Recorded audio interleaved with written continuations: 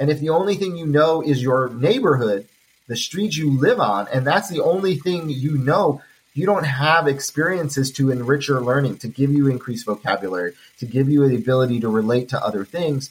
And very rarely in education, when we do these tests, do we test about things that they may experience in their own community. And so I think that's where racism comes into play a lot more. And I think that's where we have to have some of those courageous conversations. I think it applies to virtual learning as well, because it's very two-dimensional. And so, again, you don't necessarily get to have some of those experiences. Could virtual experiences in some way be used to transport students to see other things? I think so. Do we do that now in a real way? And do kids have access to it in a real way? Not really. And I think that's probably where we have to tie into the virtual side of it as well.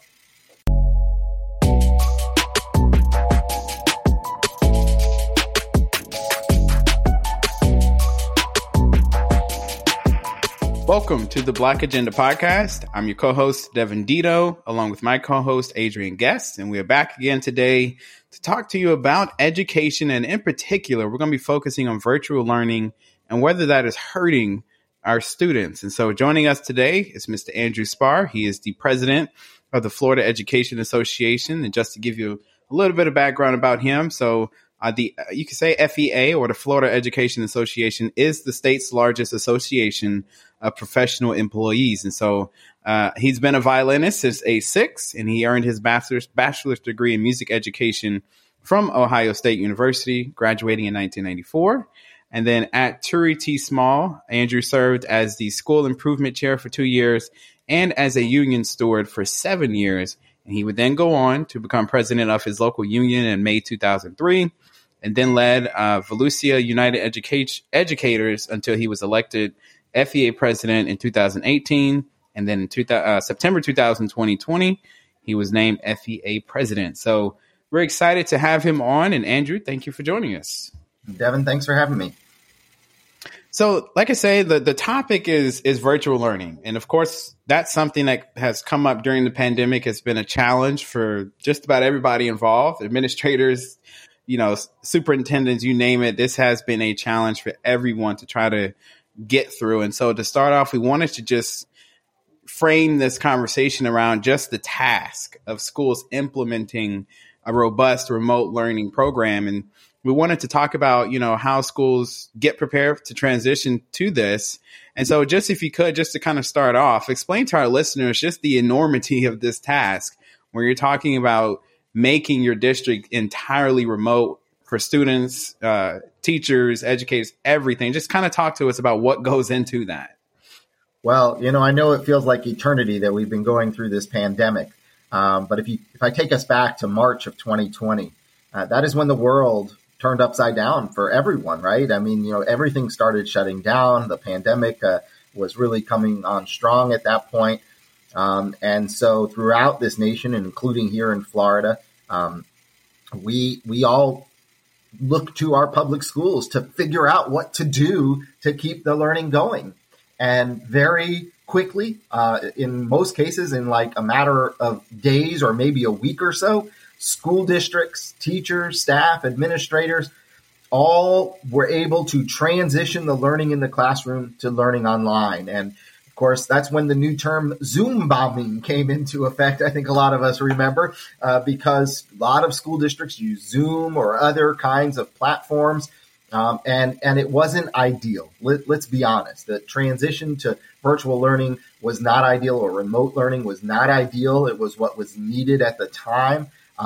We saw glaring problems in society at that point, because we know so many families did not have internet access at home, let alone computer devices. Schools started handing out computer devices. We saw school buses and bus drivers going around in communities so you could use the Wi-Fi on school buses in certain places where we didn't have Wi-Fi. And here's the thing that a lot of people didn't, I think, completely understand about Wi-Fi at that time. Wi-Fi was very prevalent in the suburban, in middle and wealthier communities, right? In the rural communities and in the poor urban communities, not so much. And we saw that very apparent when we transitioned to the digital learning platform. And of course, we also saw the digital divide go beyond that in the sense that you are now giving devices to kids who never had devices at all, or maybe they didn't have devices that were used for learning purposes. They didn't have a laptop, but maybe they had a phone. And then they're given a laptop, and their skills on the laptop, because it's not something they do a lot with, may not have been at the highest level you would want for learning. And then let's face it, as educators, it's an aging workforce. Some of us aren't very skilled at using technology. So it was what needed to be done. It was hastily put together, obviously, because we didn't see it coming. And then we saw a lot of challenges from that. I will say this. I think what we've seen since that point is certainly some improvements. We've seen kids adapting much more to the virtual platforms. But we've also all agreed that virtual learning is not the end all and be all for how to teach America and how to teach our kids.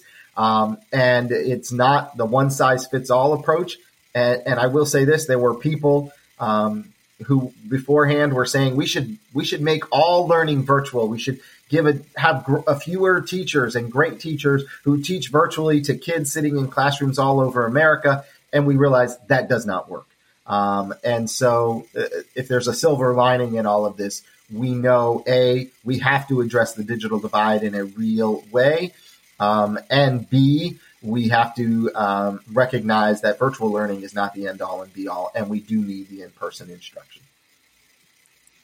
Yeah, I think you're very right on that, Andrew, about it not being the end all be all, just because whenever we made the switch to virtual learning, there were a lot of different factors that we had to consider. We mentioned some of those, and, you talked about how the teachers aren't, the most tech savvy, but there's a lot of parents who aren't tech savvy. So, they were not, able to help their students. Not to mention, when you think about school, sometimes school is the only place that students come to where they can learn and actually have a positive influence. And in a virtual learning environment, you don't really have that. So as we're, moving forward, because I know this isn't the end all be all, but unfortunately we're in a pandemic where with these variants and things like that, it might be something that's going to stick around for a little bit longer. How do you see us really, I guess, attacking some of these other factors that happen in student lives that are going to affect the virtual learning environment? Yeah, and I think we have to realize that throughout this country right now, schools are having to shut down because of outbreaks from COVID, from Omicron. That's not 100% new. I mean, we all have heard there could be a flu outbreak some years where a school may have to shut down. It's just much more prevalent right now because obviously this virus is spreading at a fast pace. So it is important that we make sure we have processes in place to keep the learning going. Let's be honest here. If you look at what's been going on during this pandemic now, students in second grade were in kindergarten when the pandemic hit, which meant they didn't have a normal year in kindergarten. Then they moved to first grade, and last year certainly wasn't a normal year. A lot of districts were still doing virtual. Districts that went back kept having disruptions because of quarantining and people getting COVID. And the same thing this year, even though more school districts have been in person, almost all probably nationally have been in person all year, they've had disruptions because of COVID and the spike at the beginning of the school year, the spike as we return. So we do have to have a way to address how is technology appropriately used in the classroom and in the learning setting, and how do we make sure both adults and kids know how to use that technology effectively, and that we still have systems in place to make sure students are getting what they need. Again, during the pandemic, we saw bus drivers, cafeteria workers, and others in our schools stepping up to make sure kids who needed food, who had food insecurity, were getting the food they needed. We had students who, or schools rather, who also stepped up in making sure that they were checking on students who may be in less than ideal situations. But I think we also, again, have to go back to it does take an entire community, and we all need to work together, not just to address the challenges, but to make sure that we're all there for our kids. And this idea that we all really do have a vested interest in the success of our students and the children in our community from the time they're born till the time they're able to really go on, whether it's to college or to their career right after high school. But we want to make sure that every child is getting what they need and gets the education they deserve, regardless of race, regardless of background, regardless of zip code, and regardless of ability. No, I think that's the message, we're trying to get at, with examining what virtual learning, what we've learned essentially from the last couple of years of an experiment. I mean, that's essentially what it is, where I don't, believe that, remote learning was something that schools were moving towards before the pandemic happened. I think we can all agree in-person learning is as good as it gets. That's the best way for students to learn, socialize.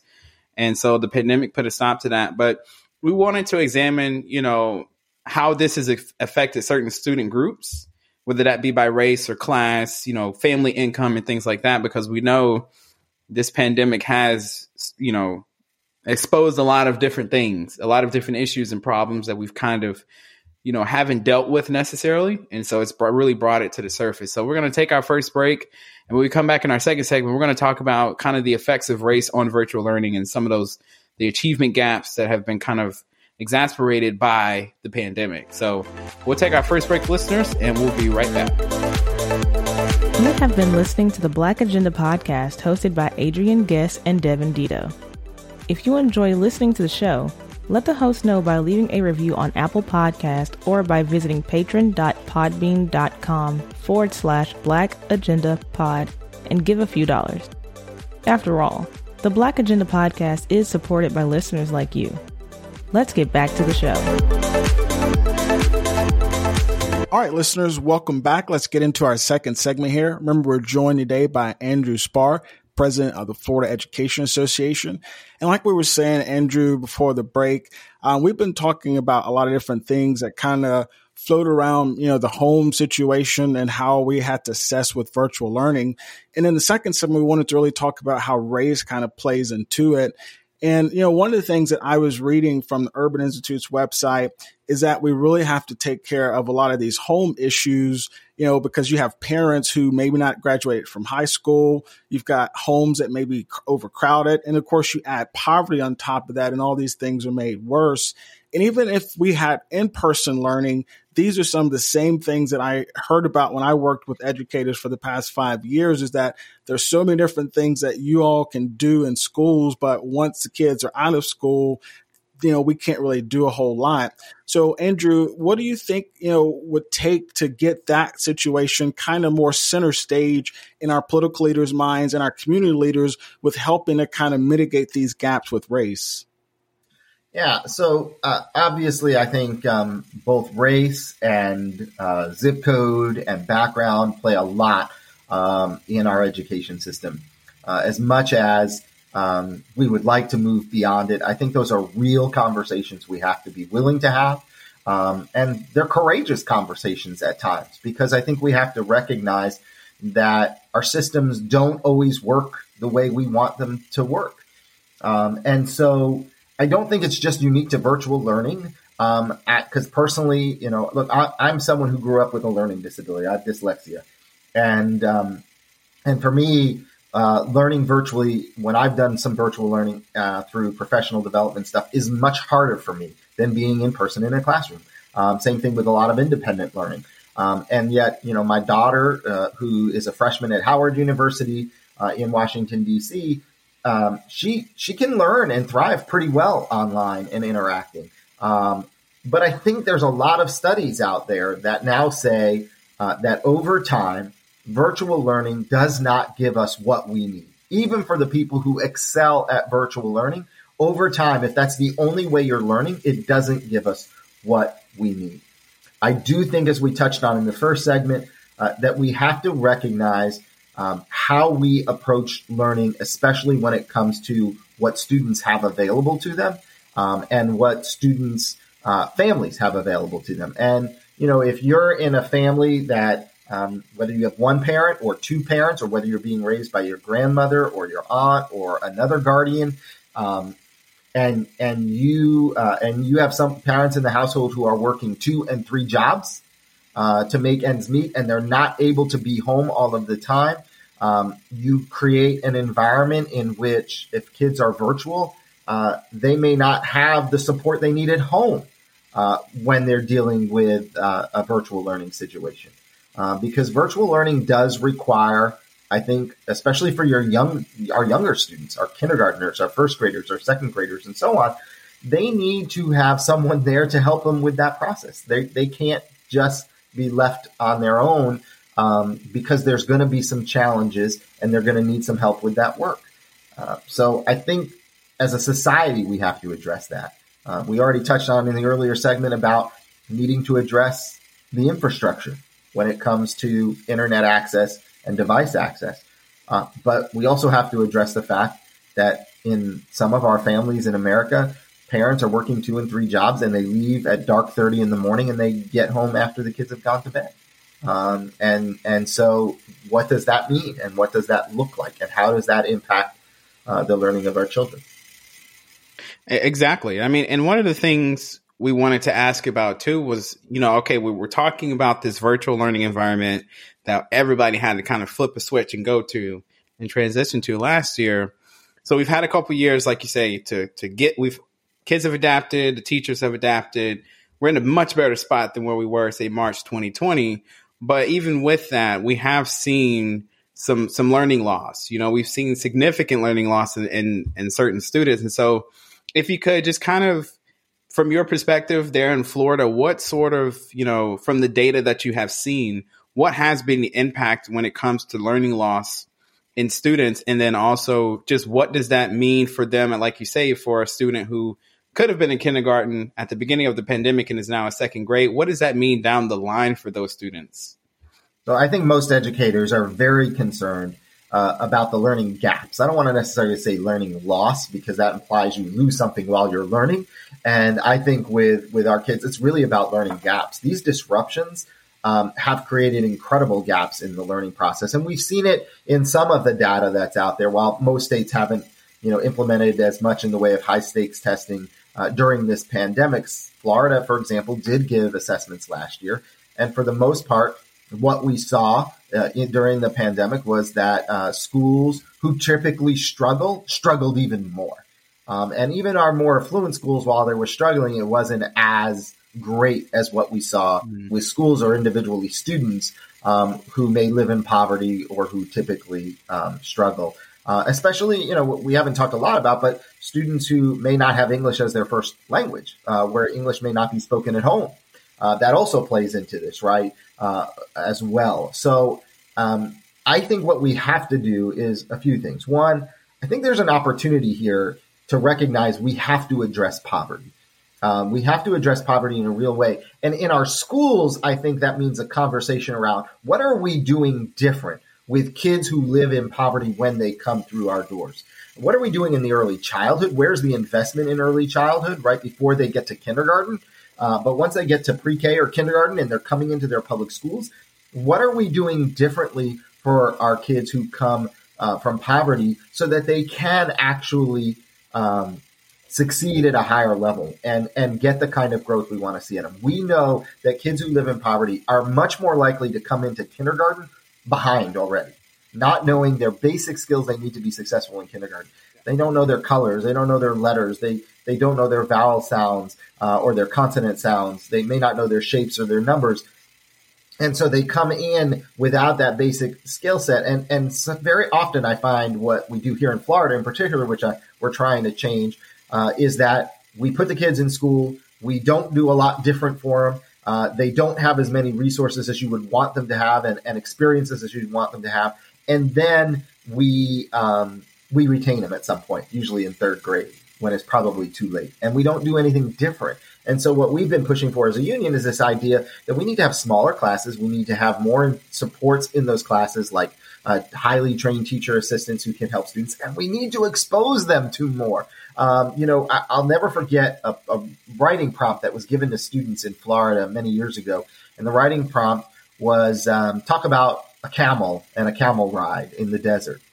And most of the kids at the school I taught at, where 99% of the students are on free or reduced lunch, most of those kids talked about camels as the cigarettes, because that's what they knew camels as, cigarettes, and not as an animal in the desert And so experience matters, right?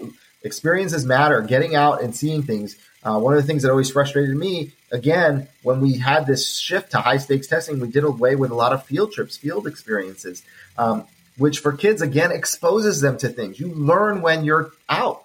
And if the only thing you know is your neighborhood, the streets you live on, and that's the only thing you know, you don't have experiences to enrich your learning, to give you increased vocabulary, to give you the ability to relate to other things. And very rarely in education, when we do these tests, do we test about things that they may experience in their own community. And so I think that's where racism comes into play a lot more. And I think that's where we have to have some of those courageous conversations. I think it applies to virtual learning as well, because it's very two-dimensional. And so, again, you don't necessarily get to have some of those experiences. Could virtual experiences in some way be used to transport students to see other things? I think so. Do we do that now in a real way? And do kids have access to it in a real way? Not really. And I think that's probably where we have to tie into the virtual side of it as well. You know, I thank you. I appreciate you spelling that out, the connection to poverty and education achievement. And just when they get into school, the lack of exposure shows up. You know, like you say, that, you know, when you say camel, they're thinking something totally different than someone riding in the desert. And I don't think sometimes people make that connection, because they may hear you say, well, we have to fix poverty. And I'm like, well, what does poverty have to do with education and student achievement? But you don't get it that, you know, kids who are in a well affluent area in a wealthy zip code, they get exposed to so many more words and different things before they even enter, say, pre-K. They already have been exposed to twice the number of words, and there's research to show that.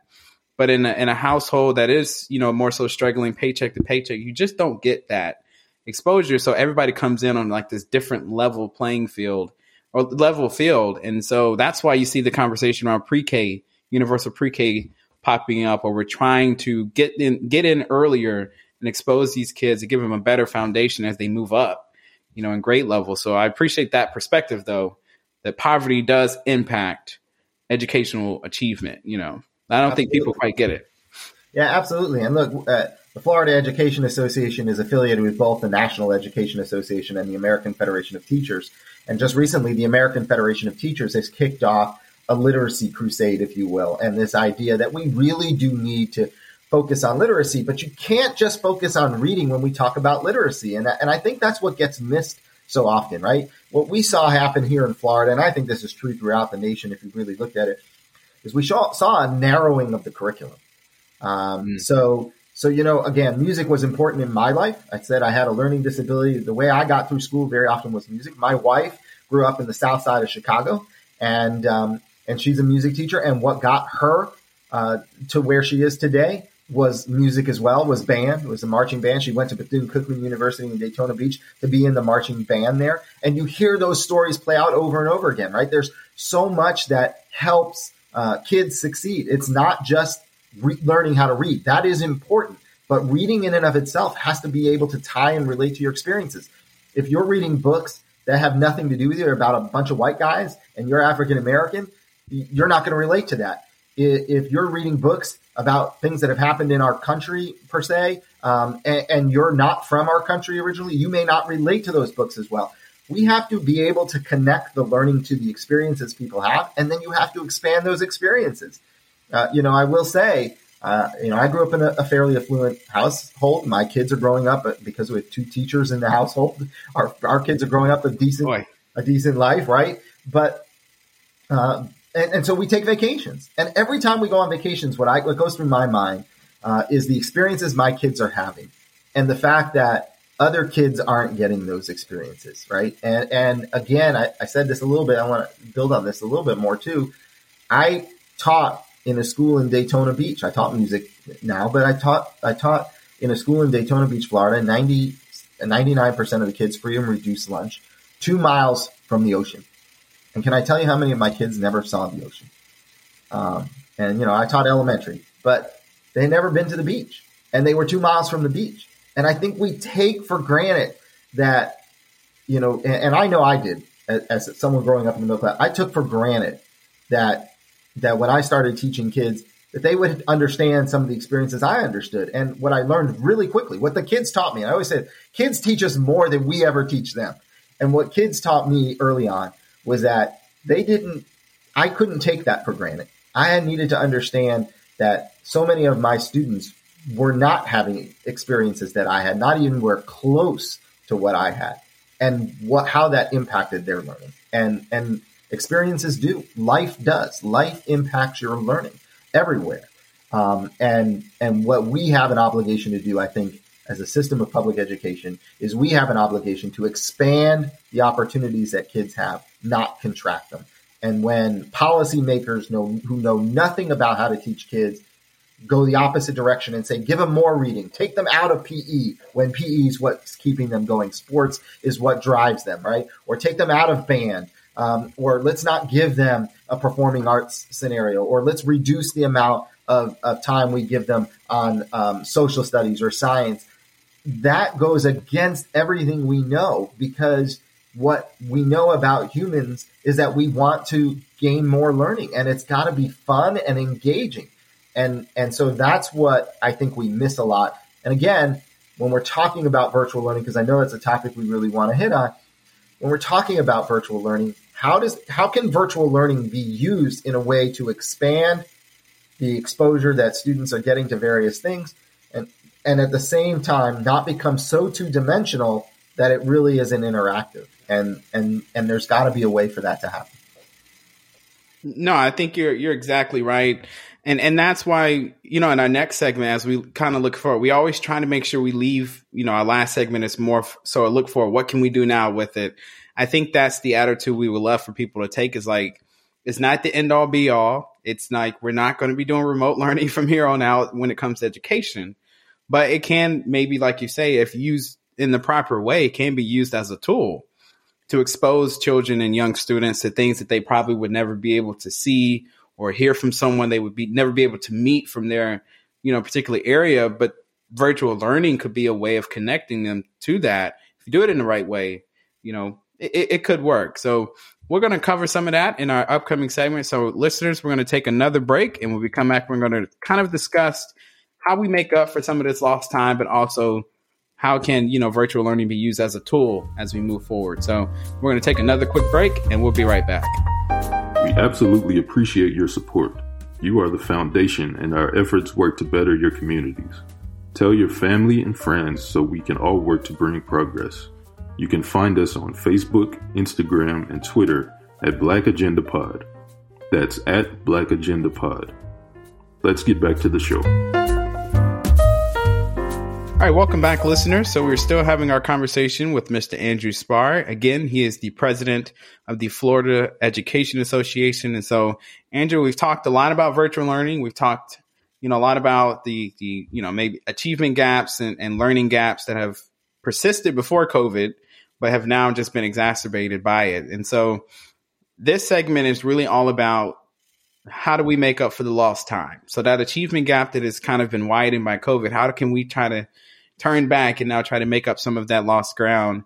And so I guess the question is, despite all of everything that's happening, there are ways to help students make up some of this time. And I wanted to name a couple examples and then give you the opportunity to kind of say what you guys are doing in Florida. One of the ideas is what they call sort of acceleration academies, which consist of like small groups of, 8 to 12 students, and they would get, 50 hours of targeted instruction over 2 weeks, and that could aim to give them about 6 months of learning back, or help them make up 6 months of learning. Another idea is what they call high intensity tutoring, which is 50 minutes of daily tutoring by paraprofessionals for a year. And there are 2 students per teacher, at a cost of about $2,500 per student. That's what they estimated it. So there are some examples of what we can do to help this generation that got caught up in the pandemic make up some of that lost time and lost, learning in the classroom. So just, the question here, what are you guys trying to do down there in Florida to help out students in making up for this lost instruction time? So I want to start with the premise I think that we all agree on, which is every child should get the education they deserve, regardless of race, background, zip code, or ability. And I say get because very often you hear people use the word opportunity. People should have an opportunity.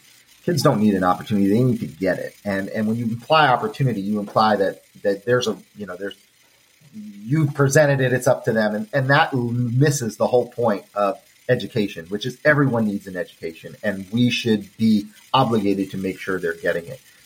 And I also want to talk about the fact that in today's politics, we're seeing a lot of division playing out, and this divisiveness, this disruptions that are occurring at school board meetings across the nation and all this kind of stuff. They really are harming our ability to do what needs to be done for kids. Because if we're going to do what is right for every child, then it takes all of us working together. This is not a political issue. I am firmly, interestingly enough, in Florida, we've been saying for a while here as the union that public education needs to be a nonpartisan issue. It is a nonpartisan issue. It needs to be, and it has to stay. And ironically, in the Florida legislature right now, they're debating legislation to make school board elections partisan, which flies in the face of what we should be doing. We don't need party politics driving what goes on in public education. We need parents and educators, teachers, administrators, our bus drivers, our cafeteria workers, our teacher assistants, our front office staff. We need everybody coming together and working together and deciding what's best for kids. And when we see success, that's usually what's happening. So let's start with that premise. Everyone is working together is what really leads to success. So these acceleration academies, these high-intensity tutorings, all these other remedial kinds of things that we talk about to help kids catch up. It's hard to know what catching up really looks like. And I think what we need to do is not fall for a one-size-fits-all solution or that there's a silver bullet out there. Because we can do these kinds of things, and we do some of this stuff and have, quite honestly, even before the pandemic. And we still face the same struggles. Let's be honest. Let's have that real conversation. This idea that there is one way to do it, and then that's what we should all do, and that's going to be it is ludicrous. What we need to do is address the underlying issue. And so what we've been promoting and think should happen is, especially with students who are struggling, especially during this pandemic, is we need to make sure that we have smaller classes. We need to make sure that we are supporting our teachers and that we are, look, schools that struggle, if you look at the turnover of the faculty and staff at those schools, it's really high. And I was at a school like that. The school I taught at, I taught all 9 years at Turry T. Small Elementary School in Daytona Beach, Florida. And in all 9 years, when I first got there, I was hired. I was one of 8 new teachers. The next year, there were 12 new teachers. The year after that, they did what they call a reconstitution of the school, and there were 23 new teachers. And this was out of a staff of about 35. Wow. And so after that, we were down to 1, 2, maybe 3 was a high year new teachers. And we created stability. And when you create stability, we saw the school start to take off. So first and foremost is we need to address the shortages we're seeing in teachers and staff right now, which are massive throughout the nation, especially here in Florida. And what we have to also talk about is the shortages exist at a much higher percentage in our urban school districts, in schools that tend to have higher poverty rates. And so we need to address that and have conversation around what are we doing to keep people at our in our schools, teaching in our schools, working in our schools. And then we need to make sure that in our schools where kids are struggling, not only do we have teachers, but that we have highly trained teacher assistants or paraprofessionals in those classrooms working side by side with those teachers. And I've been a proponent, and we did this in the school I taught at, and they still do it there, of this idea of what we called +1. And +1 was an additional hour added to the day. And it wasn't tied to anything specifically. It gave teachers more time to cover the content in the course of the day. It wasn't an hour added onto the day. It was just the school day was an hour longer. And it came up with 2 ways, right? Teachers got paid more for it, which didn't get teachers there, by the way. It doesn't get teachers to come to the school, but it got them to stay. I think it helped with that. But it also gave them some relief in feeling always pressured to get everything covered in not enough hours in the day. And then I think we need to look at some of these other programs that have been out there, after school programs, before school programs that are enrichment and ways to expand the academic, the co-curricular activities and the extracurricular activities for students in a real and meaningful way. And so I think we need to do that as well. And then I think we have to recognize that when kids come in behind, our goal should be to get them as close to grade level or on grade level as possible by the end of that kindergarten year. And if they're not there, then we should do something different so that when they're going into first grade, we're not just saying, well, let's go into first grade and still have them be behind, and then second grade and have them be behind. And then in Florida, you retain them in third grade, and you've lost them at that point, right? I think we lose a generation in that, and we shouldn't. And so I think we have to do things differently between kindergarten and first grade to really help kids learn in a more intense way, maybe smaller classes, more assistance, more curriculum support.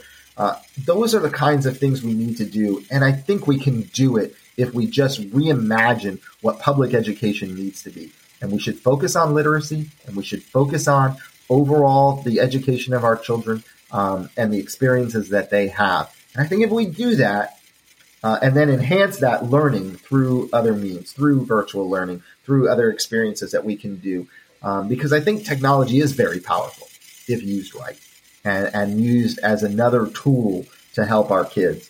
I think we can do some amazing things. So I hope we use this coming out of this pandemic as an opportunity to actually do things differently.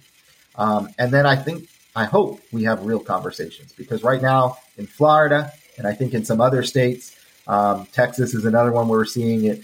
We're seeing people try to shut down conversation around race, around diversity, around we have a governor that's actually said we're not allowed to use the word equality in our schools anymore. They don't want to talk about equality. They don't want to talk about intervention, things that really aren't, it's not just about race anymore. It's also about kids who struggle to learn because they have a learning difference. And so inclusion is another word they don't want us using, and so when I think about that kind of stuff, I think, boy, that is really getting us away from what we actually should be talking about, because we should be talking about diversity and what that means in our schools. We should be talking about poverty and what that means in our schools. We should be talking about ability, the varying abilities of students and what that means in our schools. There's a lot we should be talking about. And we can't talk about it if the conversation is don't talk about those things. And so, my hope is that we as a society start realizing parents and teachers need to work together. That's what we always have done. That's what we need to do more of, and not this idea of parental rights that you hear a lot of now, which, let's face it, it's not about all parents having rights. It's about certain parents having rights. It's a divisive tactic. It's a tactic that was, that's been used throughout our history. And this idea of saying that, we can't talk about certain things because it might offend someone. Or make them feel uncomfortable. There's literally a bill in Tallahassee that says we can't make students or parents feel uncomfortable. And if a parent or student feels uncomfortable because of a conversation that's happening in a classroom, we have to, the parent could sue, for example. Are you kidding me? I mean, someone pointed this out the other day. It was people feeling uncomfortable that led to water fountains that said white and colored. It was people feeling uncomfortable that led to the segregation of our schools. It was people feeling uncomfortable that led to people having to sit at the back of the bus. For people to be talking about that today and saying that's a reason not to have conversation is so counter to what we should be doing in education. Andrew, my hope, especially after hearing all of this, is that we might see Andrew Spar 2022 because there's Florida's got a lot of stuff happening right now. We know that, of the people who are supposedly running, you would definitely help a lot better. So I don't know if you thought about it, but just wanted to throw it out there. I appreciate it, Adrian. But no, my focus is supporting the teachers and staff in the state of Florida and making sure we have the best public schools for every child, regardless of race, background, zip code, or ability. That is always going to be my focus. I still have a daughter in middle school, and I want to make sure that she gets the education she deserves, just like everyone else should. And on that note, that's kind of what my question is about, because I lived in California a little bit, and I was very intrigued to see all the capabilities they had comparatively to what I saw in Mississippi.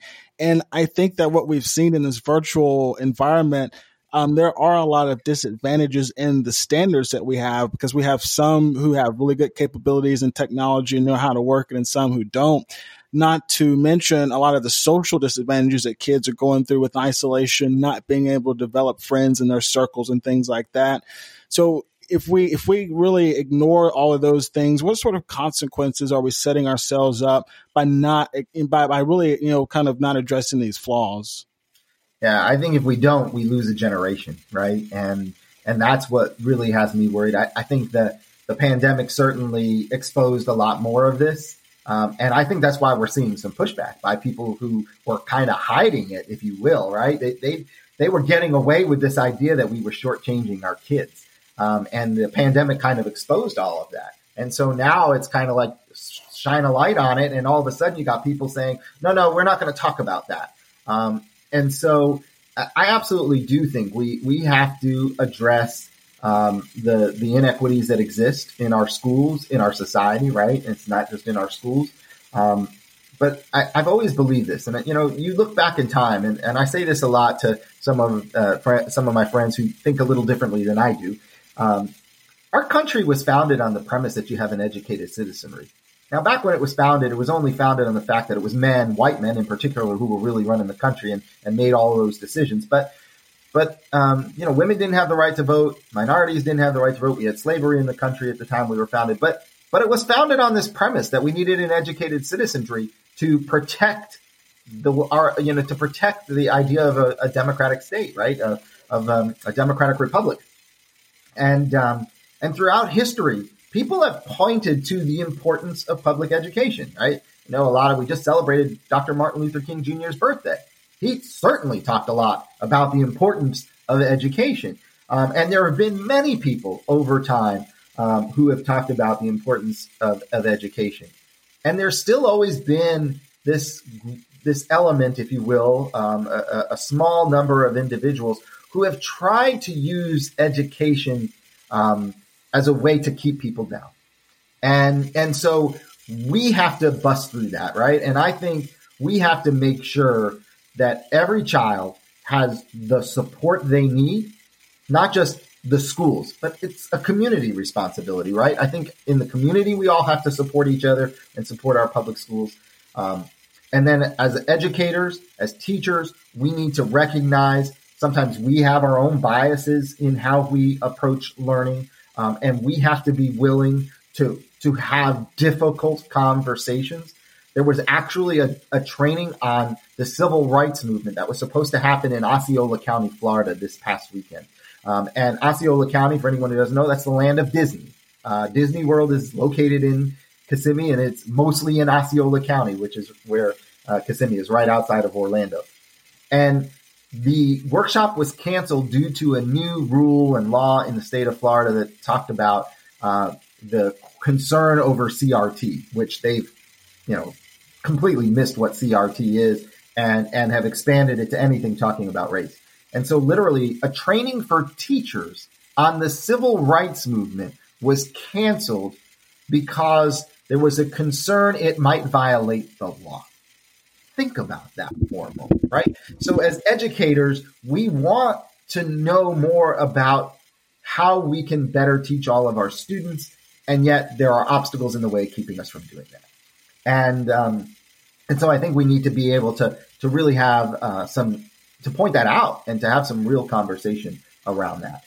And then I think we also need to recognize that high stakes testing is not the end all and be all, right? That what we should be focused on is student learning and the teaching and learning in the classroom. And we should recognize that a student who comes to school way behind where they should be and starts to make inroads and is catching up should get credit for it. We have a situation here in Florida, and I think this is very common throughout the nation, where you could have a kid who is 2 years behind grade level, let's say, and in the course of a year gets a year and 3/4 back, if you will, right? They get really close to getting where they need to be, but they haven't made it yet. And our system still punishes them because they haven't made it yet. Instead of recognizing the incredible gain and looking at what happened, what did we do? What did that student do? What did the people working with that student do to make that kid get those incredible gains? And how do we make sure we do it again? And instead, we tell the kid they're a failure. And then we wonder why they give up. So that is an inherent systematic problem that we have to address as well.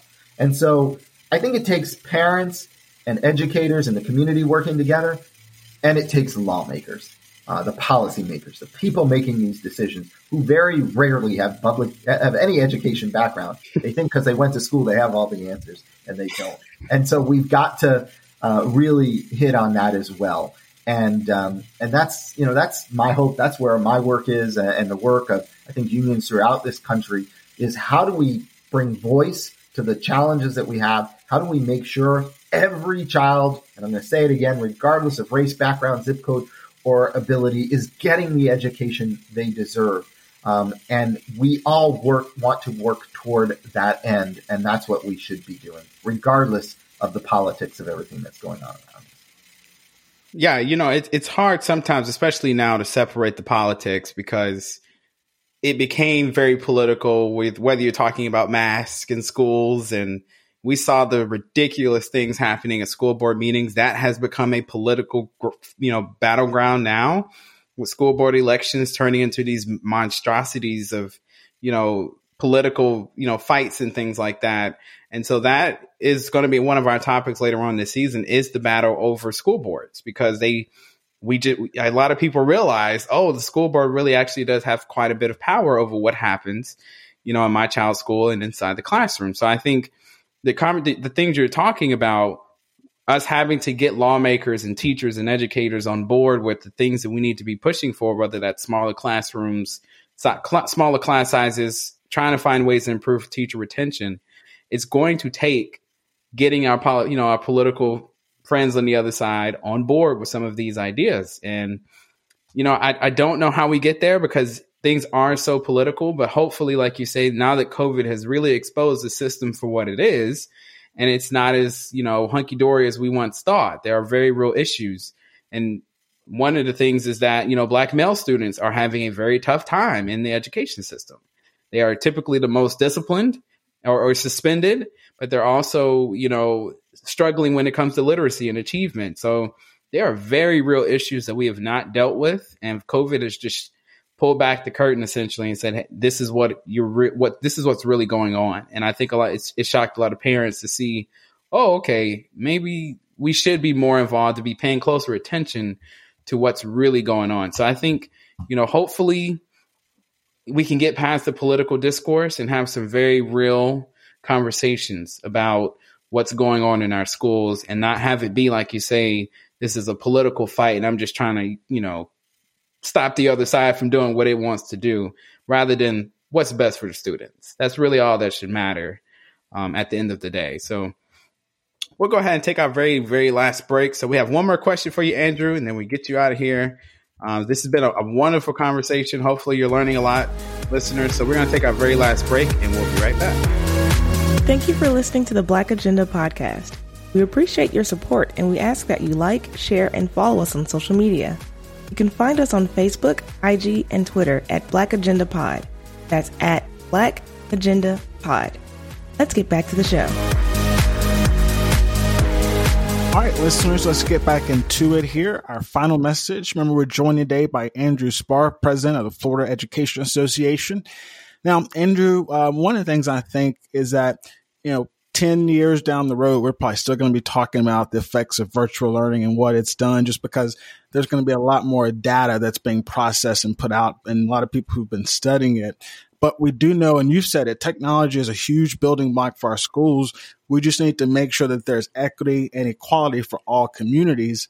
And I think, honestly, Andrew, no matter whether we're looking at virtual learning or if we're looking at in-person learning, we've got to make sure that the focus is always on the students' needs. So for your final message, what do you say to people to make sure that no matter what decision they make when it pertains to education, we always keep students' needs at center stage? Yeah, great question, Adrian. Thanks for asking that. And I'll start with what Devin was talking about before the break, which is school boards. Party politics is our enemy, I think, in a lot of this stuff here. I've watched school boards that have Republicans and Democrats on them, and they're not elected in that sense, and they work together really well. because they focus on the issue at hand. And I think if we truly want to do what's best for kids, we're going to make sure that we have set it up where parents and educators, that homeschool connection is strong and that the community is supportive of the people who work in our schools, our teachers and our staff, and that they're supportive of our students. I talk a lot about the school I taught at because that's I spent 9 years there and I still am connected to that school. It's where my wife still teaches. But it is in one of the poorest communities in Florida, and it's in the shadow, literally, of the largest insurance company in America. And, the inequity when I see something like that, right? Because I think businesses have an obligation too in all of this, right? They talk about needing an educated workforce.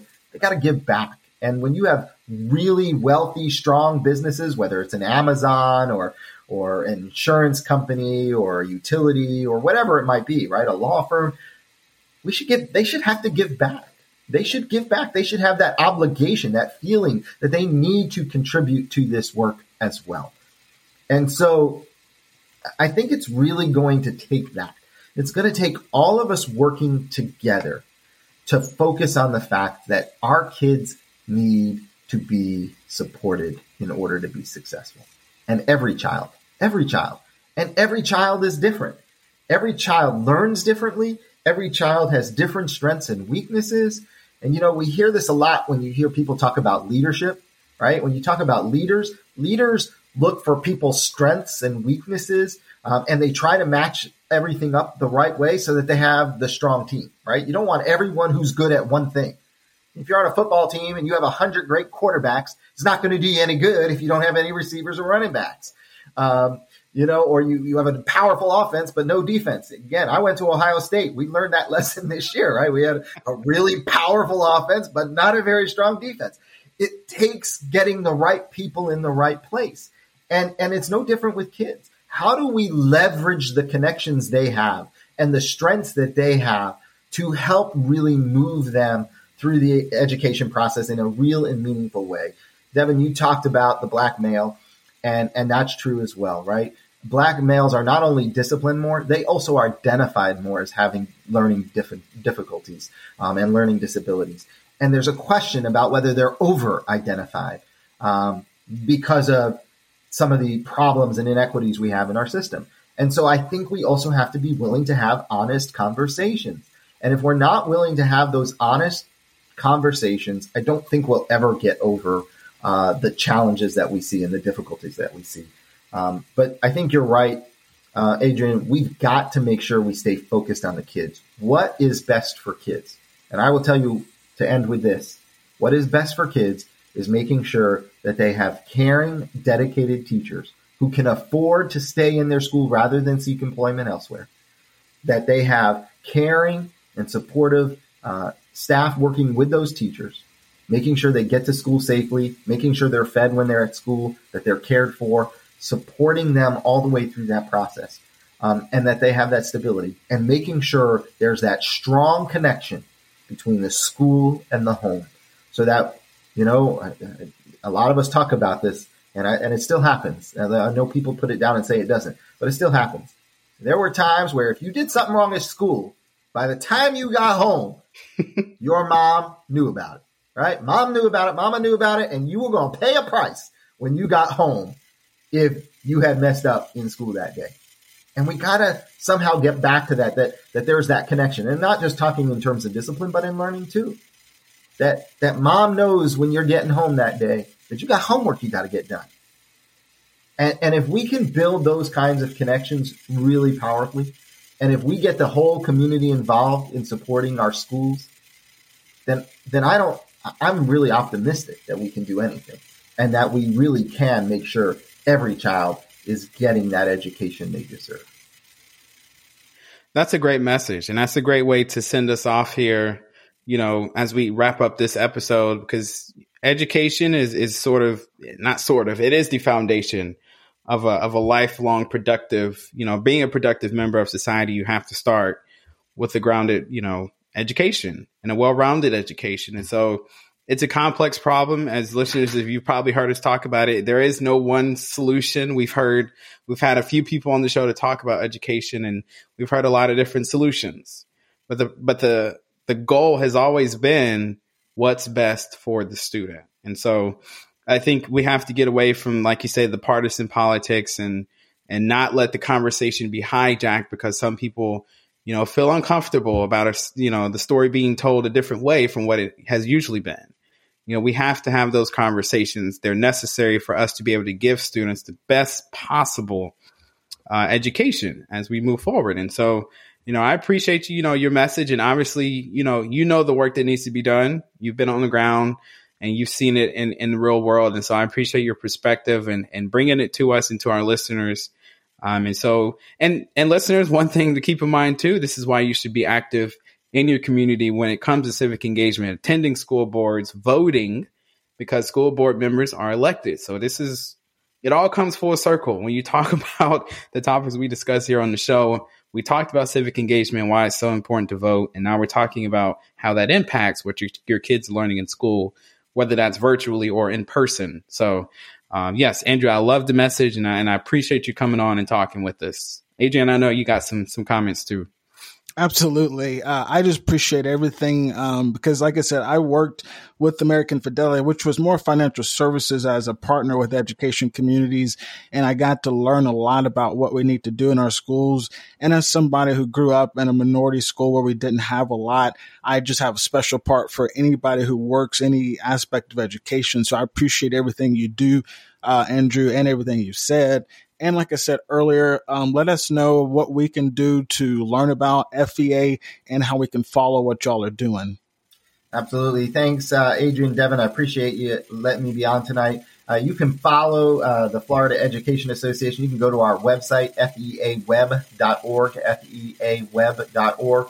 You can also find Florida EA on Twitter, and you can find the Florida Education Association on Facebook. I am also on Twitter at Andrew Spar FEA, and so you can follow me on Twitter as well. And so, again, thanks, guys. I appreciate the conversation and the opportunity to join you. Absolutely. And what we're going to do, listeners, we're going to let Andrew go. But remember, Dev and I, we got to come back and do our ending. So make sure you stick with us. We'll be right back. You have been listening to the Black Agenda podcast, hosted by Adrian Guest and Devin Dido.